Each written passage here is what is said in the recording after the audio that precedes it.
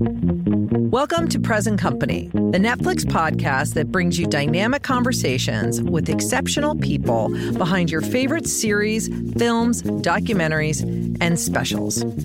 I'm your host, Krista Smith. For years, I was Vanity Fair's ambassador to Hollywood, interviewing countless actors as well as creatives and authorities across the spectrum. My passion is talent, any form of it. How do you know you have it? How do you cultivate it? How do you protect it? And also, I want to get to the heart of what drives it. On this podcast, I'll be talking to people in Hollywood and far beyond. Thank you for joining me. Today, I'm thrilled to bring you my interview with Kelvin Harrison Jr., who is truly one of the most gifted young actors working in Hollywood.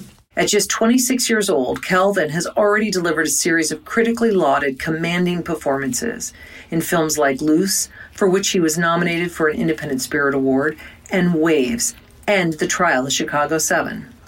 Now he joins me to talk about Monster, a film based on the acclaimed book by Walter Dean Myers and directed by Anthony Mandler, the celebrated music video director who has worked with the likes of Rihanna and Beyoncé.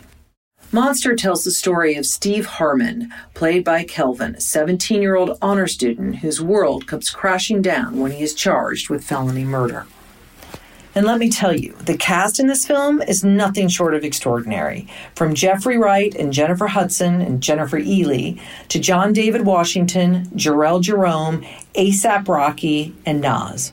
The film is so affecting, so timely, so urgent, you're going to be thinking about this long after the credits roll. And yet again, Kelvin Harrison Jr. delivers a performance you can't take your eyes off. So without further ado, here he is. Kelvin, it's great to meet you. Thank you so much for talking to me. Congratulations on what is yet another phenomenal performance in your otherwise very short career that is littered with one performance after another that is spectacular. I don't think I can actually remember an actor coming on so strong from jump and just delivering again and again and again and again in short order. How has this been for you this year alone? It's been, thank you, by the way. And it's been fun. It's been fun. I mean, I know COVID has been, its own thing, but strangely enough, it's been, it didn't stop. So I've been able to kind of go to work and do different projects. Like I was able to work with Joe Wright and Baz Luhrmann. And I was like, I feel really grateful and privileged in that way. So I've been able to learn a lot. And that's what makes me the most happy, to be honest, is to keep. Yeah. Well, we'll get to those upcoming projects a little bit later in this conversation. And but right now I want to start with Monster. This film, I was so affected by it in ways that I couldn't anticipate. It's a complex, complicated story about race, our assumptions, our expectations, the parallel experiences that I feel are so unique to young Black men in America in particular, about the balance of embodying this kind of striving for excellence and goals. At the same time, you live in a place where you walk out your door and there's a society that dehumanizes in one sense. Like there's, you don't know what's going to happen. The rules are different. Mm-hmm. And was that something that drew you to this character? Like what was it for you? Can you talk a little bit about that? Yeah, I think initially it was like, I think it was more so about what I didn't know and the things that I was taught to not be afraid of as my parents tried to protect me growing up. And so when I saw the script, I was just like, oh, he's a kid who wants to be an artist. I was like, I want to be an artist. I get that. And I was like, okay, this is a kid who now is on trial.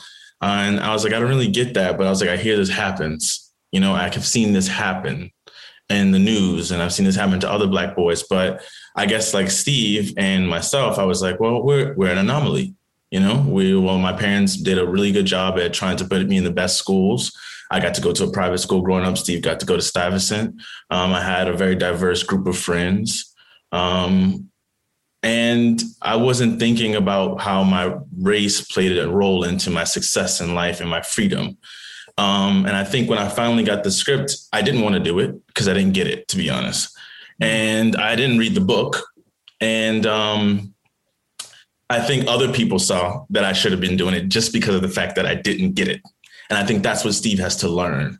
So I think a lot of me getting into the part and making it make sense was more so people understanding that I had a journey to go on that would really help this character and his development throughout the story. It's interesting. So tell me about getting into Steve, because there's so much in the gray area here with this character in this film, which is what I loved. I loved the way the director wove it together. And then in the end, everything fits. Suddenly it all makes sense. But for you as an actor on the page, how did you get into Steve, not having had such a similar experience? Yeah, I think it just was, I guess I just started doing the work I always would do. It started with just trying to understand Harlem and the community there. And I grew up in New Orleans. So I think the cultural, how New Orleans takes some of their disadvantages and turns it into something. I mean, the whole basis of gumbo is all scraps being put into a pot. And I think, Harlem does a similar thing as well, as just taking your music, culture, fashion, style, just being in these really small communities where they don't, the bodegas, all of it, it's just, chopped cheese, whatever that is, and trying to find fun and charisma and light in it, which I think Rocky really does and is the embodiment of what, the luxurious part of of that culture in Harlem. And so trying to learn how to appreciate that and apply it to this kid. But a lot of it was just tracking what was his home life like? What were his parents like? What was he looking for? He's curious, just like I would be at 17. How sheltered has he been? At what point is he losing his innocence? Who is he looking for power? And that's really what most of these, young people in general, but especially young Black kids are looking for. Like, how do I have power in my life? Where do I have agency? And where is he getting that from in the story? And then I based a lot of the prison stuff. My cousin went to prison at a very young age. And, I would hear the stories because my family are very Christian. And I remember my aunt would tell me these stories about when she would go to visit him and she would try to read Bible scriptures to him and she would try to encourage him. And I would see how he would react. I would hear the stories and, knowing my cousin, I would kind of place a lot of those things on him, on what he was personally going through versus like, what Steve was going to do and compare and contrast. So it's just pulling from a lot of different things to make it work. But there is a great scene where Jennifer Hudson, who plays your mom, does visit you in prison. It was just a heartbreaking scene for a lot of reasons. But her trying to, she can't give you the Bible verses. They won't allow her to do that. So she then wants to say them with you. And this look on your face is like mortification, but yet longing at the same time, where you're like, right now, like I have to say them out loud with you now. And she's like, yes, with me now. And it's just like, it was such a powerful scene in such an unexpected way that had nothing to do with what either one of you were saying. Mm-hmm. I think it's so much too about like just really trying not trying to not believe the current circumstance that they're in, and really trying to show each other how much they are grateful for you. How often we, as young people, we're grateful for our parents, but also we feel like we've let them down and we're embarrassed and ashamed of it. But then really what they're kind of commenting on in the scene is that, the circumstance teaches us to be ashamed of ourselves, and then our mental health declines because of it. So it's just, even the scene when Jeffrey Wright comes in, my dad, Mr. Harmon, comes into the movie, it's very similar too, of just this idea and the things that they ingrained into their child to protect him still doesn't and can't. And we both understand that in that moment. And it's very scary knowing, how do we move forward from there? You don't know. And yeah, so you can literally gain all the privilege and power in the world that you can as a Black person and still not thrive. And they have to sit with that. Yeah. And that's a parent's worst nightmare. One of the actors I want to talk about, and you just mentioned Jeffrey Wright. I mean, just to be in his presence, that is, we talk about it, it's a masterclass in acting. What can this man not do? Nothing. I mean, everything. He can do everything. What did you take away from being and sparring with him in these scenes and being with him and learning from him? I think it was really cool to watch how the things he needs to give himself the space to do what he does. And it's really like, he's very specific about, who's passing him, what's happening, who's sitting where, the continuity of it all. Is there background noise happening? He's just very specific about all the little details of the moment. And I think all of those things feed into him being able to find peace and calmness in a moment, and then giving his heart and giving piece of himself, his spirit and his soul through the character, through the dialogue, and he breathes through it and takes his time.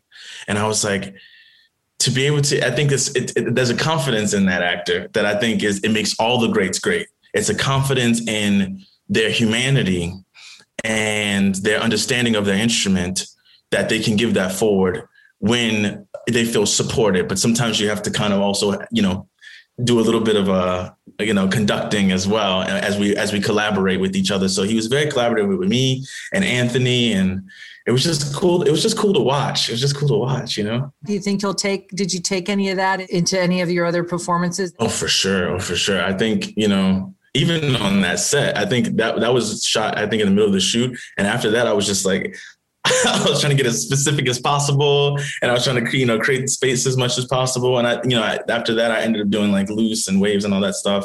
And it really kind of watching him and watching, even Jennifer Ely and, these like powerhouse actors, I think, find ways to enter a scene, find their in, and find a way to keep the momentum and keep the movement active, because it is an art, it's a craft, it's an entertainment at the end of the day to tell story. And seeing how they did that really, I guess, changed how I viewed my position as an actor, especially if I'm supposed to lead a movie.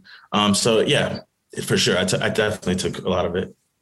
Yeah, Jennifer Ely. I mean, come on. I remember her, Elizabeth Bennet in Pride and Prejudice. She is phenomenal. And she is so good as your attorney in this, and everything that she holds back. It's just so powerful and so important.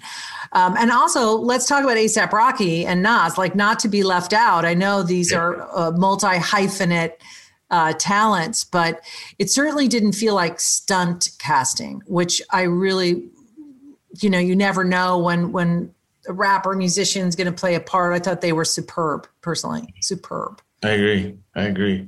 Rocky's incredible in the movie. I think what he's able to, he brings so much of himself, and he really manages to he read the book as a kid. And so I think he already had this personal attachment to the story. And Rocky's like the way his wardrobe and the way he dresses and his slang. Like I said, it's the pieces of the gumbo. Rocky is the gumbo to me. I would look at it if you're from New Orleans. But, and it tastes good. And it makes so much sense when you're looking at a kid like Steve wanting to celebrate the men in his life and the men of his culture as they have found a story. And I think that's the thing, is Rocky represents survival, coming out of it and owning his situation, owning his oppression to an extent, and turning it into something that makes sense for him, even in these uncomfortable scenarios where he still has to figure out how to survive at the end of the day while understanding the systems around him. And I think, I look at Rocky as a rapper, and I kind of go, he kind of does that too for masculinity. He does that for all these different elements, and he opens so many doors. And I think I thought Anthony was so smart in putting, someone like him in as the role of king. And the same with Nas, with his just wisdom and his grounding and his just ability just to be like, I'm here to, pass it on to the next generation. So yeah.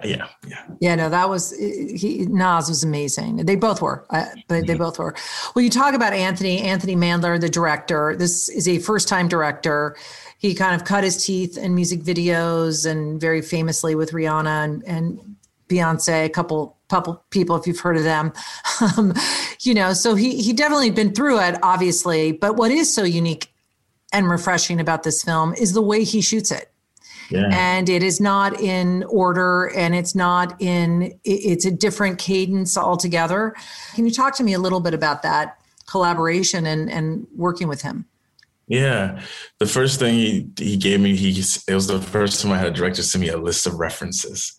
And so he had all these like documentaries of skate kids and like a lot of Instagram accounts and just trying to take in the whole filmmaker aspect of it.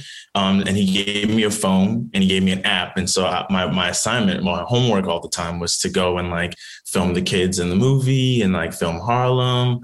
And I would have to turn in these little videos to him to see what I was shooting.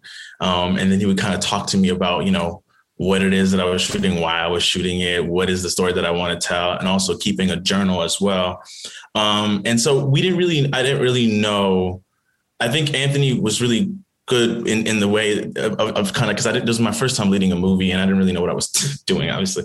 And so he was really good about just allowing me to do it the way I wanted to do it and what made the most sense for me. So we kind of organized it in order.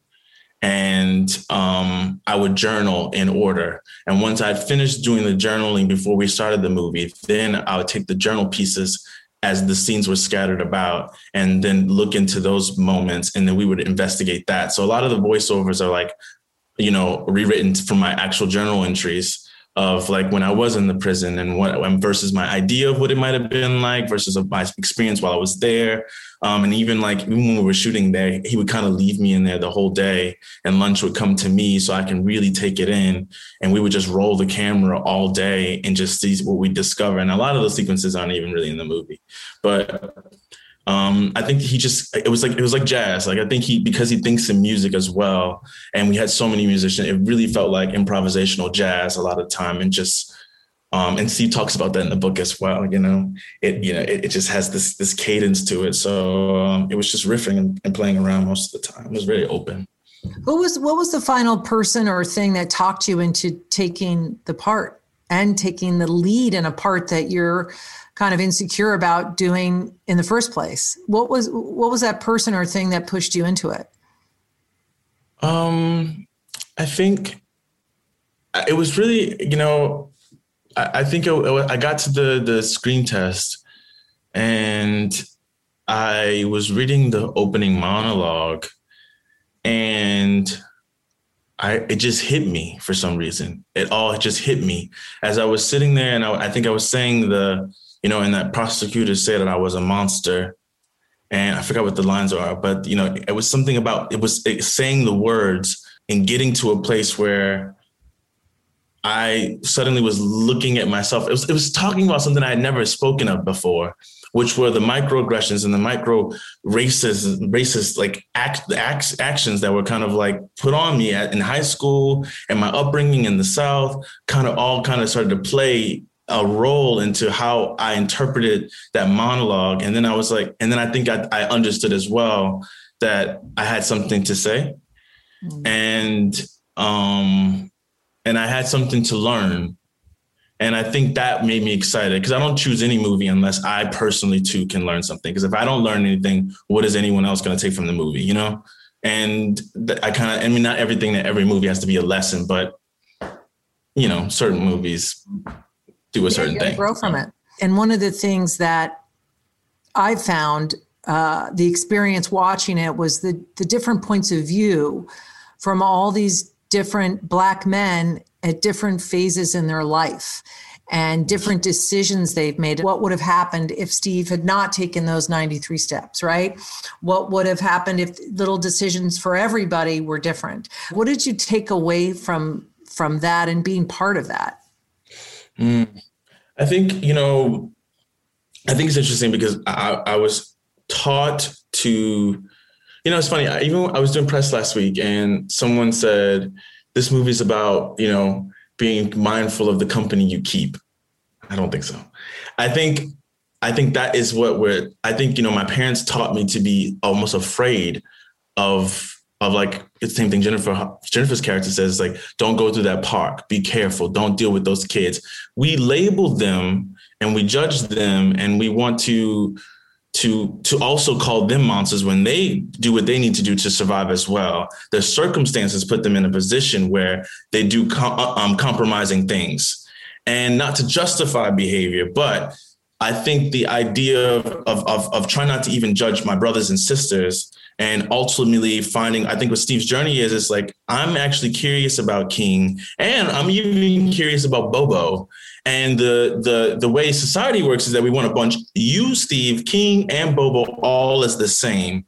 And we also want us to all fear each other, which, I was watching this show called Warren Stories, and they were talking about these T-shirts that we have in the Black community where we write our names and we put our pictures on them after someone passes away. And the story was that, her son was getting ready to go to college, and he had this going away party, and the sister's boyfriend's brother was jealous of him, never met the boy in his life, came to the party and killed him, shot him. It's the jealousy and the rage and the confusion and the miseducation that divides us. And ultimately, we talk about, the crime in the Black community. We talk about, us trying to get, the gang affiliations and reinstating people into these gangs. And I think for me, it was just like realizing that is all taught, and I can't participate in that. I should empower them. I should love them. I should try to see them. I obviously have to keep certain boundaries and not be a fool, but trying to place labels on them as if they are worse than I am, or that the system sees us all differently, is not the solution. And it also just continues to perpetuate these stereotypes. What I think that what Monster does present is like, Steve lives in this neighborhood. This is what is happening in his neighborhood. And we can't, he can't avoid it. He can't walk past, you have to engage. And at what level does he engage? I mean, I saw it completely. And I also saw it it's impossible not to see race in it, because if he had been white, would they have come to his house and arrested him in front of his parents? Most likely not. That's what time and time again we've seen to be true, right? So that's that part of it. But how do you escape that in your own neighborhood, in your own present, walking to and from school, going to and from here, running an errand, whatever? And what's most interesting about it is, here's a kid that is striving for excellence. He is in the school. His parents are on him. They're focused on him. They're focused on family life. It's not supposed to happen because they did everything right. And yet these circumstances still happen. And we've seen that play out in the news, and it's been heartbreaking. And the timing on this just feels there's even more potency to this film and to the novel because of everything that we've been living through in the last year and a half and continue. And I really feel like we are on that. I hope we're on that precipice of real change. And this is one of these pieces of art that I feel helps clarify that as well. I agree. For you also, interestingly enough, it feels like there's a whole new generation of talent happening right now in Hollywood. Do you feel a different kind of camaraderie around your generation, the kind of next generation of talent? Do you guys support each other? Are you in contact with each other? Like, what's it like? It's really, I think before COVID, it was really cool because I didn't get to meet that many people, because I usually always end up finding my way working with adults. And so I'm like, I get to be around Naomi Watts and Tim Roth and Jeffrey and Jennifer, and people like cats like that. And I think it was cool for when I did Waves and we got to do this press tour, and I got to I got to meet Awkwafina, and I got to meet Caitlin Dever, and I got to, see Michael Ward, who won the BAFTA last year. And I think it's really cool to, every now and then they'll text me and I meet Maya Hawke, and I don't know, I get to meet all these kids that I think are so cool. Lucas Hedges, and, it's nice. And I think we're really encouraging. And I think when we hear about new projects, we're like, oh, are you doing that? Did you read that script? That's cool. Oh, such and so, did you take that meeting? And I really saw your work here. It was beautiful. And I think, it's nice to be able to hang out with them sometimes, or get on a call and chop it up a bit. So everyone's really, I mean, everyone's killing it. Everyone's doing They are killing it. And you're killing it. So you talked about this earlier, but you're doing Cyrano de Bergerac. You finished that. Yes. You're playing B.B. King and Baz Luhrmann's Elvis Presley, right? But one of the things that struck me that I want you to talk about is, and I've read that you've talked about this pretty openly. You grew up in a household, very strict, sheltered, but it was really centered around music. And your father was a musician and your mother was a musician and a vocalist. And there was a real commitment with the family for you to excel in music through an instrument, through playing an instrument. That was going to be your path. And you had that pressure. And I know what that is, like an elite athlete, an elite musician. You've got 10,000 hours, as Malcolm Gladwell says. You've got to practice. You've got to put in the time. And as a kid, I know I scream at my kids to even practice for a half an hour. So I know how hard that is and what a sacrifice it is as a young kid and as a young adult. But now that you have some perspective on that, what do you think were the positives of that experience? Even though you didn't become a jazz musician, even though you didn't pursue a career in that area, what were the positive takeaways from that? It taught me work ethic. It really did. It really taught me work ethic, and it taught me that I'm capable of doing a lot more than I would allow myself to believe. And it truly is about a mindset. And I think, the thing that the reason why I've been able to do so many movies in this short time span is mostly because I don't stop. You know what I mean? I find, I tape with some actors and they'll do, and that's fine, no judgment. But I think, they'll do a couple takes and they'll be and that's that. And I just, I think about it I was practicing when I'm auditioning. It is an opportunity to practice my craft, my instrument. I try things. It's a safe space. And I think, it's allowed me to collaborate. I think even my dad pushing me to understand jazz and classical music was also being able to have a conversation around storytelling in that way, being able to open my eyes to different ideas. And I think I apply all of that to when I'm working with directors, when I'm having meetings. If I don't have anything to say, I don't need to say anything. It taught me to be an observer. It taught me to listen better. But ultimately, it just taught me to have a really good work ethic and be very disciplined, which, sometimes I don't really have a life, but I find great joy in it, So what was your instrument? I played trumpet and piano. So when you see a piano, do you sit down and do you just rage with those ivories? You have the temptation to go back in there or do you carry a trumpet with you? Have you how far away from actual playing music are you? Very far away. I think I do miss it. Recently, I've started to miss it again. I think because it's been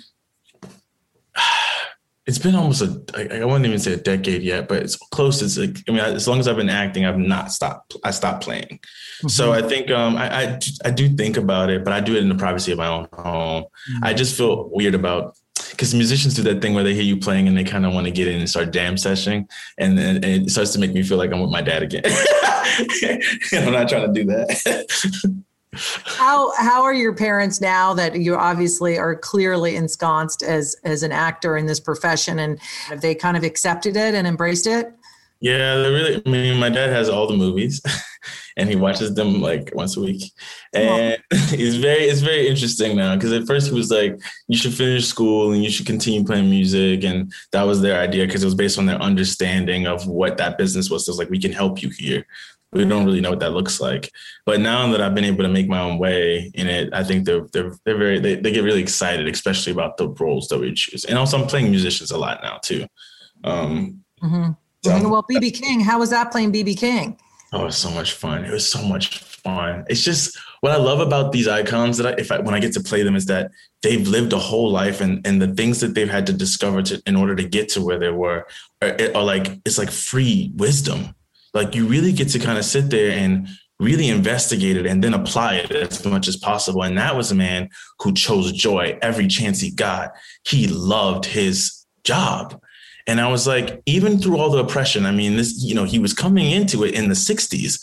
Like Martin Luther King died in 68, was assassinated. And you think about the fact that, you know, the blues and the light he was able to put into it and the passion and the love for food. And I don't know, it's just like he really made something out of it. And I think it really changed my perspective on how I move in the rest of my career and the roles I choose. Like, you don't have to dwell on the negative.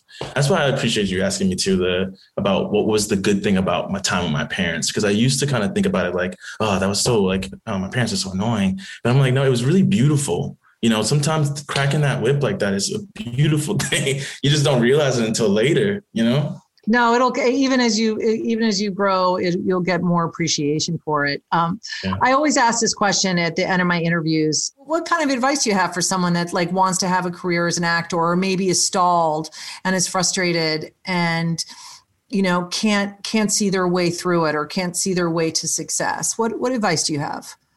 Yeah, I think a lot of people, young and old, actually, sometimes put a lot of pressure on the gift and the talent element to it all.